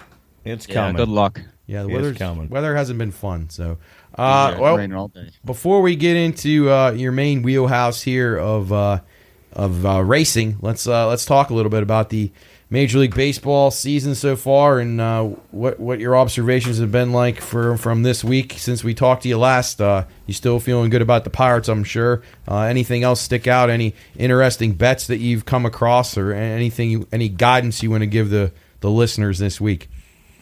Yeah, I definitely think the Pirates are fine. I mean, you can't have months of like pitchers throwing 17, 18 consecutive games of 6+ innings. You can't do the stolen base thing. Like, all of that's going to taper its way down, but I definitely think they're in a way better spot than they have been, for sure. But also this series that they're in right now against the Rays, I mean, if you look at the AL East, Matt, yeah, it's disgusting. It is the best division in baseball. It is so different than our division that I think we're kind of getting shocked right now that we kind of got played with last night, honestly. Yeah, you got the Yankees in last place. Yeah, that's a really, really good division. Orioles are playing great. Incredible. Toronto obviously pretty good. Tampa playing great. So yeah, top to bottom it may be. And the Red Sox aren't even very good, but they score a lot of runs and give up a lot of runs. But yeah, the Buccos got the Blue Jays. I'm going to that game Saturday with Bonnie. Oh, nice. Well, hopefully the weather will be good and guys can see a 70 and sunny, baby. A victory. Yeah, so a couple notes that I had here on baseball. Non-division favorites this year, 79 and 43. So that's pretty strong. We talked about that before on the show, about the division games, how much more difficult the teams know each other. The pitchers and the hitters, they match up and face each other so often. So that was interesting. And then road interleague favorites, 31 and 17 so far on the year. And the top teams as far as ROI goes, so that's return on investment, are the Rays plus 17 or 15 units, the Pirates plus 14 units, and the Orioles plus 10 units. None of that was hard to figure out, I guess, if you've been paying attention at all. And then the worst teams, the Cardinals, minus 15 units, the A's minus 14 units, and the White Sox minus 12 units. Sam, do you see the Cardinals turning it around at any point? I don't. I think they're old. Yeah, I just think they're old, and they finally hit that spot of like, man, they just didn't do enough, and they got rid of too much. Yes, no, I agree. 10 and 20. I've heard a lot of people close to the team, St. Louis media and stuff, saying there's something missing here in this team. And unlike past years, they were pretty certain that they would get it on track. They do not believe that will happen this year. So yeah, I think you're right there. It might be it for the old Cardinals, which I'm not going to lose any sleep over. Yeah. Hey, well, Matt, I just said, you were talking about how the strength of the AL East. Have you seen the AL Central, how fucking unbelievably bad they are? That whole division. What, you mean the Indians? The whole division. Yeah, it's bad. They have one team over 500. That's the Twins. They're only 17 and 13. Yeah. Kansas City Royals 7-23. They're They've 1-13 at home. Yeah. Minus 68 run differential. This is pathetic. They blew a lead to the Orioles last night. Yeah, I mean that is just. I mean, I thought. I mean, when we were talking about right before the season started, just giving some picks, and then we thought the White Sox. They're 9-21. I missed on them bad. Terrible. Yeah. And the worst player in that division, Josh Bell. Fuck him, he sucks. Terrible. He's paid though. He got what he needed. He got the money. 2 years, $34 million. Yep. All right, I'm done. All right, well, let's move along to Chris's favorite sport, the NBA. Sam, LeBron, Chris's boy LeBron gets the job done last night. Do you think that they take out the Warriors? I tend to think the Lakers might win this series if they stay upright and none of their guys get hurt. What do you think? I think 100% I'm in agreement with you. I said to Chris, it sounds so stupid and elementary, but like the Lakers are bigger and more physical, and I just think they're gonna just outman them. Yeah, I know you can shoot and shoot and shoot, but at a certain point, man, it's LeBron. Yeah, and if Klay Thompson doesn't shoot better than he did last night, it's going to be a tough time for the Warriors. But I hate to say it, but I think the Lakers might be the team to beat in the West. They very well could be. Do you see it that way too? What do you think happens in the Nuggets and Suns series? I think the Suns are going to lose. I don't think they have enough depth. I think they got rid of way too much when they got Kevin Durant. Right. And Chris Paul's on the shelf. The annual rite of passage. He gets hurt in the fucking playoffs. And always. He's going to be out at least 3 games, they said. He'll miss games 3, 4, and possibly 5. Yeah. He's always got an excuse for not getting a ring. Yeah, he sure does. Always. Hey, can I read you a real quick stat? Please. Basketball. Yeah. Talking about, obviously you heard it, best ability is availability. I just wanted, in 12 seasons with the Bulls, Jordan started 938 out of 984 games. But you take out his second season when he had a broken foot, take that out, in 11 full seasons, he started 896 out of 902 games. And these guys, I mean, again, we talk about it all the time about just, take some time off, load management. But this is Chris Paul in a nutshell. Every year. It is. And it's just a groin or a hamstring. Like he never breaks anything. Just one of his muscles. It's all the star players. Sprained knees, all this shit. So the Phoenix is done. You think so? Yes, I do. You don't? Nope. Really? I'm still playing the Suns in 7. Once they go off elevation, they just got. Do they have home court? No, Nuggets do. Yeah, they just got to win one game. What are you sold on for them? You don't like the Durant and Booker? Isn't that enough? Yep. What are you playing there, Matt? You think Nuggets beat them? I think it goes. I bet the series that goes 7 games, regardless of winner. That's just the bet that Nuggets I made. in 5. Wow, might be. Hey, I don't know anything. I got some baseball numbers I want to throw out just to see how we're feeling. So I'm looking at this Mitch Keller over under 5.5 innings tonight is plus 100. Do you think he'll go under 5.5? I think he could, man. He's had a lot of solid starts. He's due for a bad one. Yeah, that's a tough place. He's been pretty good so far, hasn't he, with his starts? He's had quality starts. They haven't lost. You gave us a great one on Jacob deGrom early in the season. And he gave us. Yeah, and I see Alec Manoah over 4.5 innings. They're playing the Red Sox. That's plus 100. Yeah, him and Verdugo might fight tonight, so that could be interesting. So that you got to watch that. He might beat him and then get thrown out. So got to be careful. And then there's an Ohtani. Under 6.5 is plus 100. I'm just like 6.5. They play the Cardinals. You get a lead, take them out. I can see it. The problem is going the 5. Cardinals. I know. That's the problem. All right, I like those though. Those are definitely worth a look for sure. All right, so tell me what you think real quick about the Eastern Conference. We said a few weeks ago that Joel Embiid would win the MVP, and he did. Where do you see the Heat and Knicks going in the what's the other series? The Celtics and the Sixers. Yeah. What are your thoughts on those? I think that the Heat are going to beat the Knicks. I think the Knicks are just going to get out-coached. I think Spoelstra is a great coach. Yeah.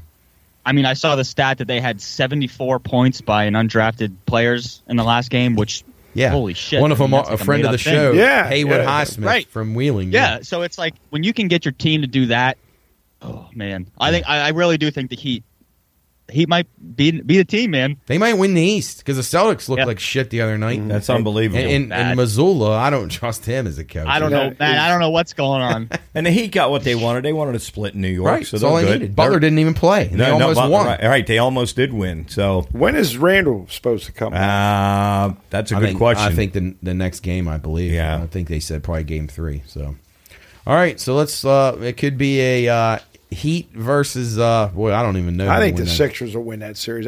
But is Embiid? Is he struggling with a little bit of a knee issue? Oh yeah, but now he won the MVP. He's coming back now. So okay. He's just gonna. If he didn't win that MVP, he would have pouted, and he may never have played in the whole series. Now he's back with a vengeance. And I bet he gets hurt again before the series is over. All right, Sam, before we switch over to racing, questions for you right here. These are bets I'm going to ask you about, and well, you guys could give opinions too.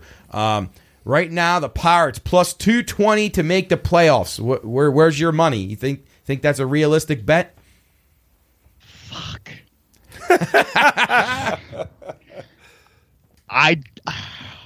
God, it hurts me to say this.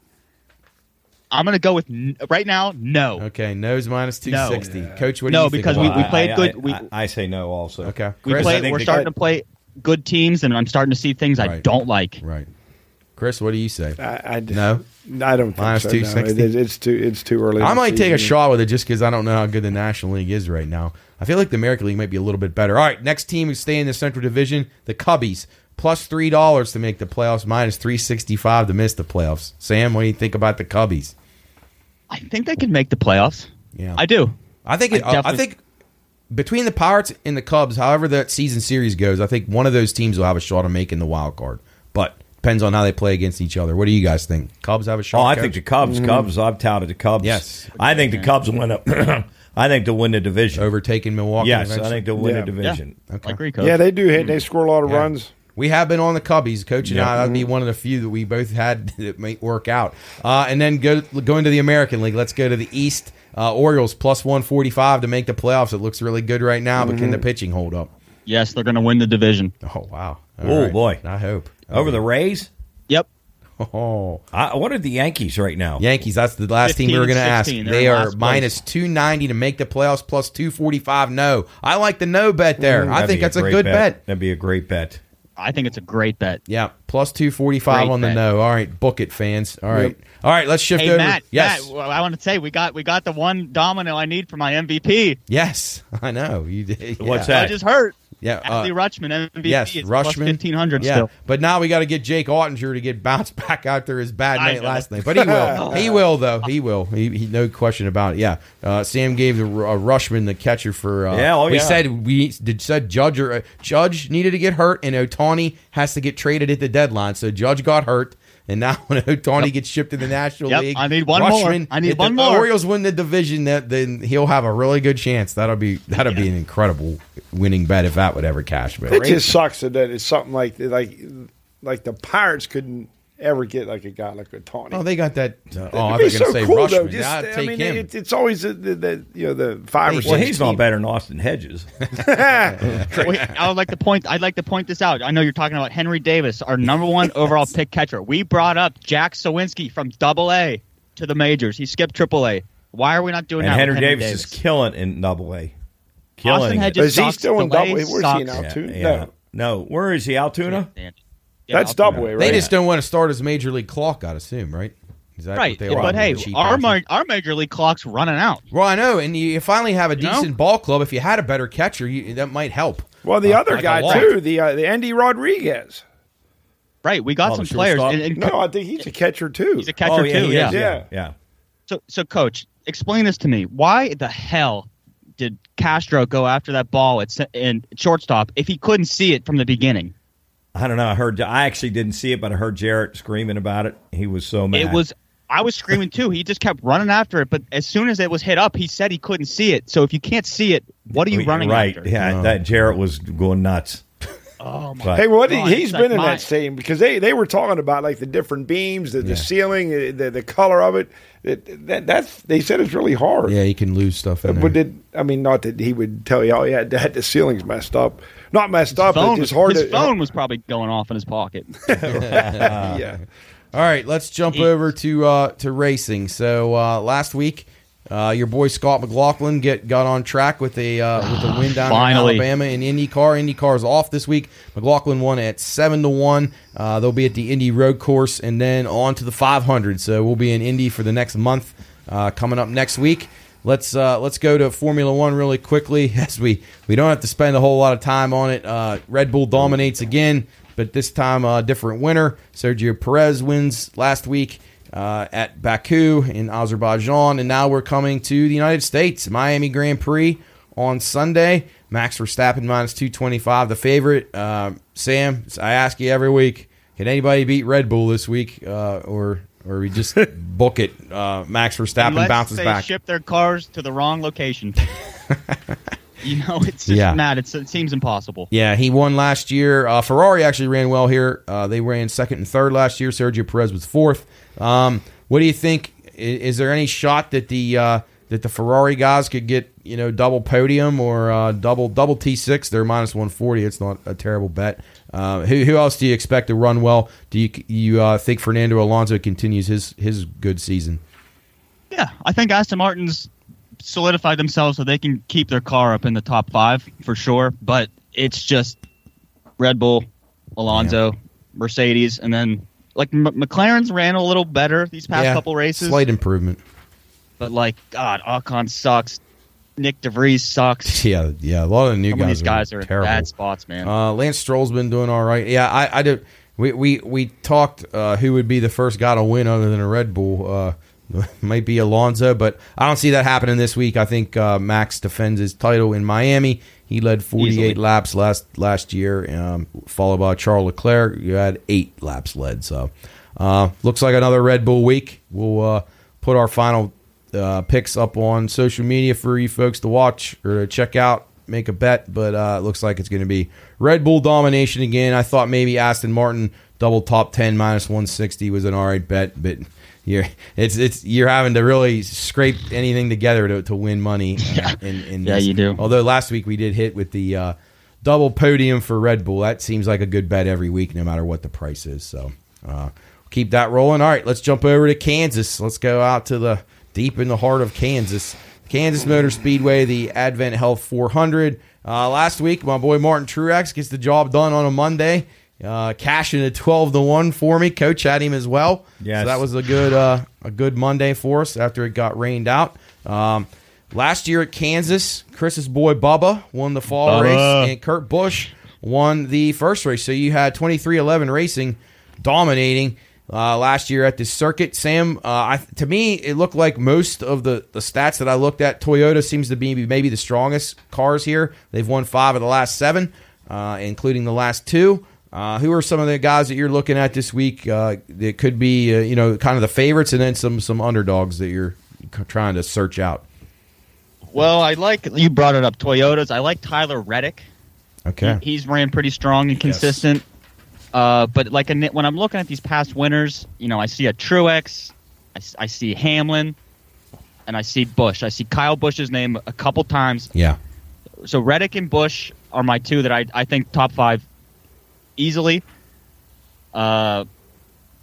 Chastain, his name is up there in the top 10s in these past couple races, but holy shit, every week this guy, every week. Wrecked somebody else last week, took out Larson, messed up your bet. You had Wreck-em Ross? Big time.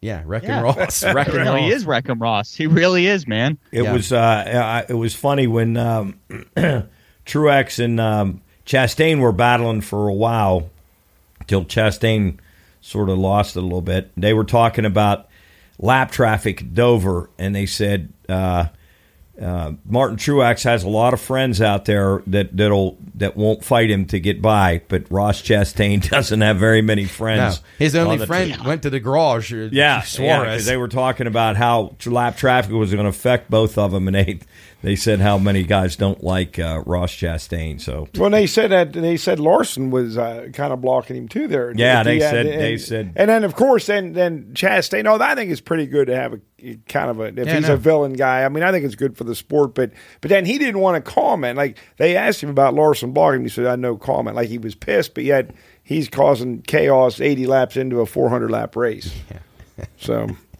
it's what he gets. Yeah, Sam. That is what he gets. I'm with you. My top guy this week was Kyle Busch. I thought at 14-1.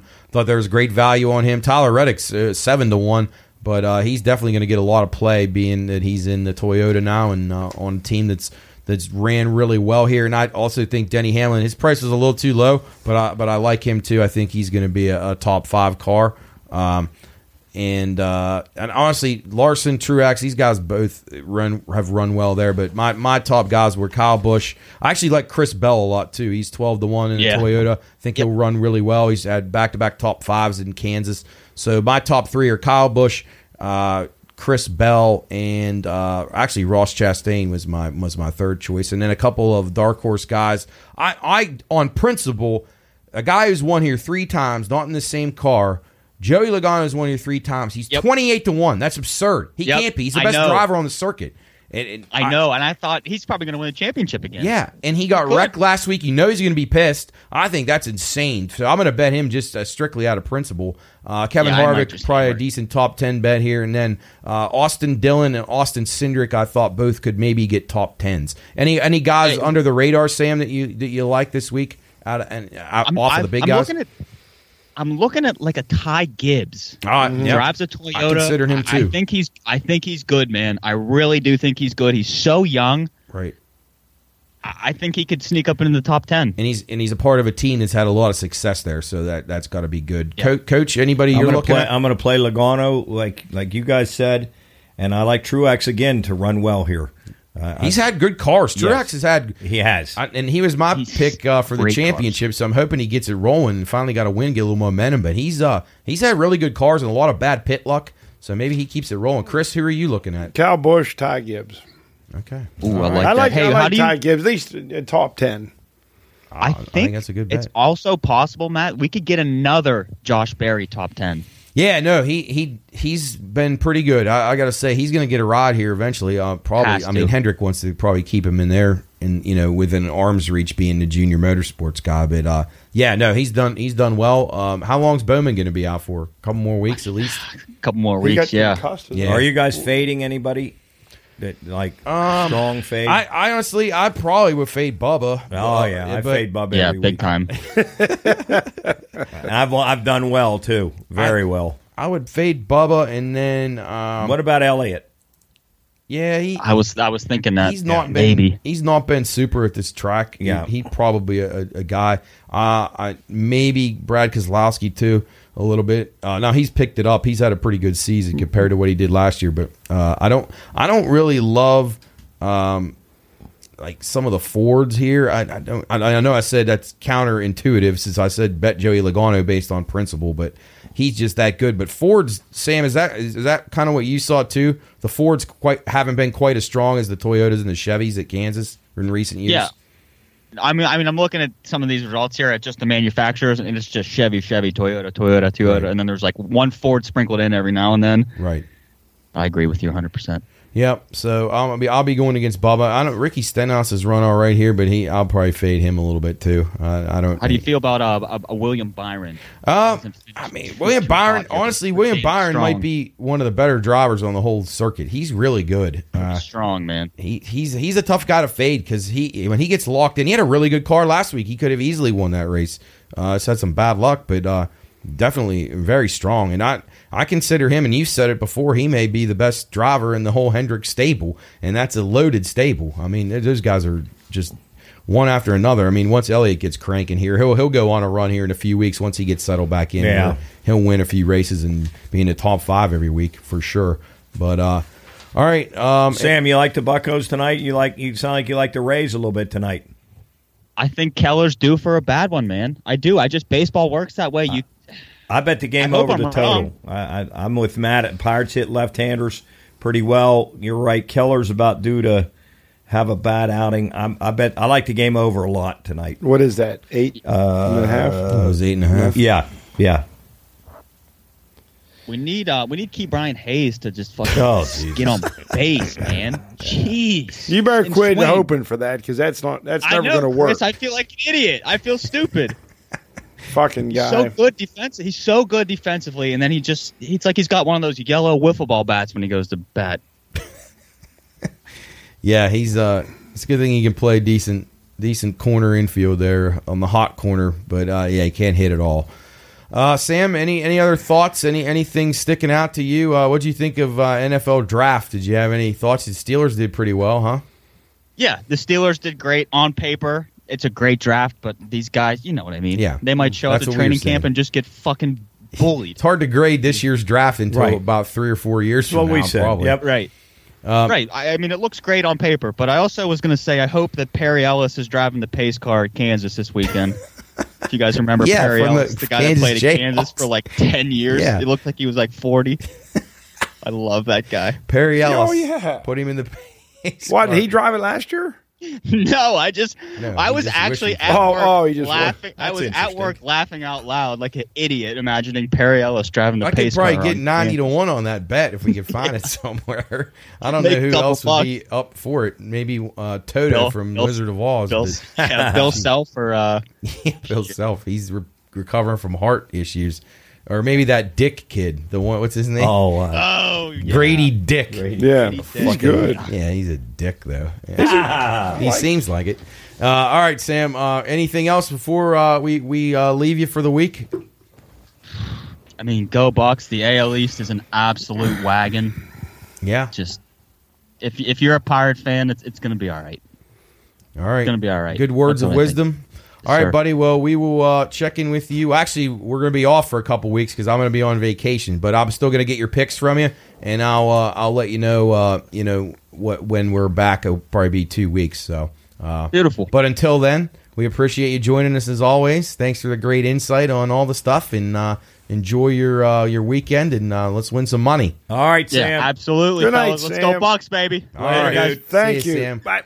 All right, so that about does it for us here on BLS. As you heard me mention to Sam, we will be off for the next 2 weeks. I'm going to be on vacation, and these guys are going to send me their picks, and we'll still put everything up on social media. So enjoy the couple-week break. If you got sick of listening to us, hopefully you didn't, but you can still follow all of our picks on social media. So I'll try to have those out probably on Thursday or Friday, probably get coaches stuff for Thursday for golf, and then whatever Chris usually sends picks out on the weekend, and then I always put Sam's up as well. So if you didn't have time to listen to the whole show or you forgot to, be sure to check out social media. You can get all of our picks right as we go through the weekend, usually Thursday, Friday, Saturday, and Sunday. Wrap around on Monday if there's anything of interest. One thing I wanted to mention to you guys really quickly before we left, did you see this thing in Ohio pulling down the college baseball game? I saw that, Alabama and LSU. They said there's some fishy stuff going on. Yeah. We talked about that last night. What, some Did you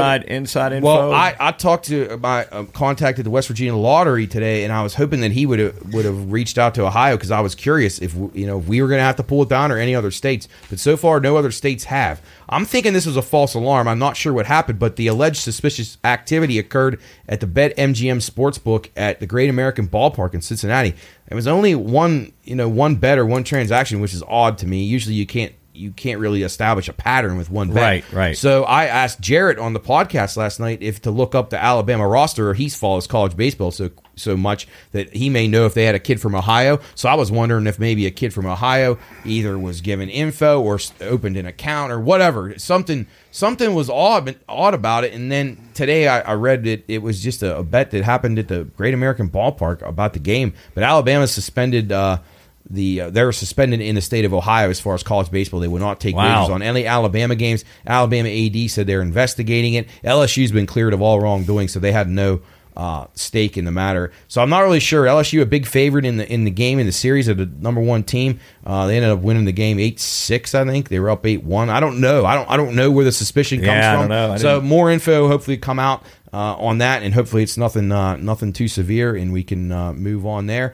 And then the last thing, Coach, before we go, college football playoff. Did you see the format for the playoff? Oh, the 12 team. Yeah. Did you see? Wow. Did Yeah. you see? Friday, Interesting. they're going to be Friday, Right. one game, 3 on Saturday. These are going to be on December 20th and 21st. So you have one game Friday, the 20th, and 3 games on the 21st. And then you got the quarterfinals, which will be on Friday, New Year's Eve. There'll be one game, and no then game 3. Saturday. Yeah, and then 3 on New Year's Day. Yes. Yeah, Oh, which on is- New Year's Day. Yeah, New Year's Day. Oh, cool. Yeah, so they got New Year's Day back to being like the key day of football. Chris, So- I know you really like that. So 'cause- there's the top 4 will get a bye, right? Yeah, top 4 will get a bye. Then Yeah, because then you'll have 4 games, 12, and 6, then the semis on the 9th and the 10th Thursday That's and pretty Friday, cool. and then the championship though still on a stupid Chris, Monday. isn't that great? It's awesome. I can't wait. Now and then I think It's all about the money, right? Sure. on that one of What these, isn't? Everything. You're right. Everything is. Yeah, you got a lot to look forward to there. So, all right, well that does it for us here on Bettor's Last Stand. As I said, we'll be back here in a couple of weeks, but be sure and follow all of our content at the Pine Room Podcast. And check out our BLS Twitter. We'll have all the pics on there, all the stuff on Instagram as well. Guys, any parting thoughts before we take a couple weeks off? No, enjoy your vacation, Matt. You're well deserved. I hope they hold the fort down at the casino. I hope Champ's okay without you. Yeah, no, I'm going to have to get some extra money brought in. We'll miss you at the Vets and miss you on the show. I'll be back before you know it. On our boy, you're right. And I'll be checking in there regularly. Well, I tell on you, the show, who's going to miss you the most is probably Mark McLaughlin if we don't have any Sunday no boys. more payouts. No, you guys can still do them. I'll make Ace and I'll do them. Yeah, because I'll $250 that guy's won. Ace and Champ can In handle 2 it. weeks. Yeah, but he'll buy drinks though. He will. He will. Well, good for him. His son usually watches the show, so Brad, thanks for checking us out. We'll be back in a couple of weeks. As I said, we'll have all the content up, so you can catch all of our stuff. Be sure and check us out on the radio, 7 hours a week. I'll be checking in. Chris will be checking in. We'll have all the regulars, Roy C. and Dan and Father Guido and all the buddies. So if you haven't listened to our radio show, I encourage you to do so. You get sports and a whole lot of other stuff. So it's a fun time every day here on the Watchdog. And go buy clothing now. The summer line. Check out our new Pine Room Shop stuff, thepineroomshop.com. Be sure and check it out. Joe put a bunch of stuff on there Can't yesterday. wait to get those slides. New garments, all kinds of different things for I like the swim trunks. Those are sharp. I like those. Chris will be rocking the swim trunks in a few weeks, no doubt. So, all right, that does it for us. For Matt, Coach, and Chris, have a great weekend. Good luck in the Kentucky Derby. Hopefully we win you some money, and we will see you back here in a couple of weeks on Bettor's Last Stand. See ya. Bye. Good work, man.